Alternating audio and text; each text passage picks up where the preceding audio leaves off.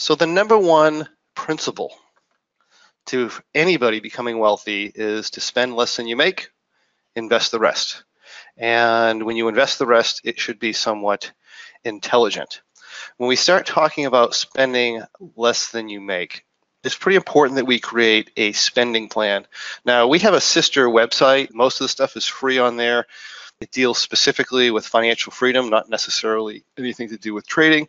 We have how to make a spending plan, or in other words, a budget for yourself.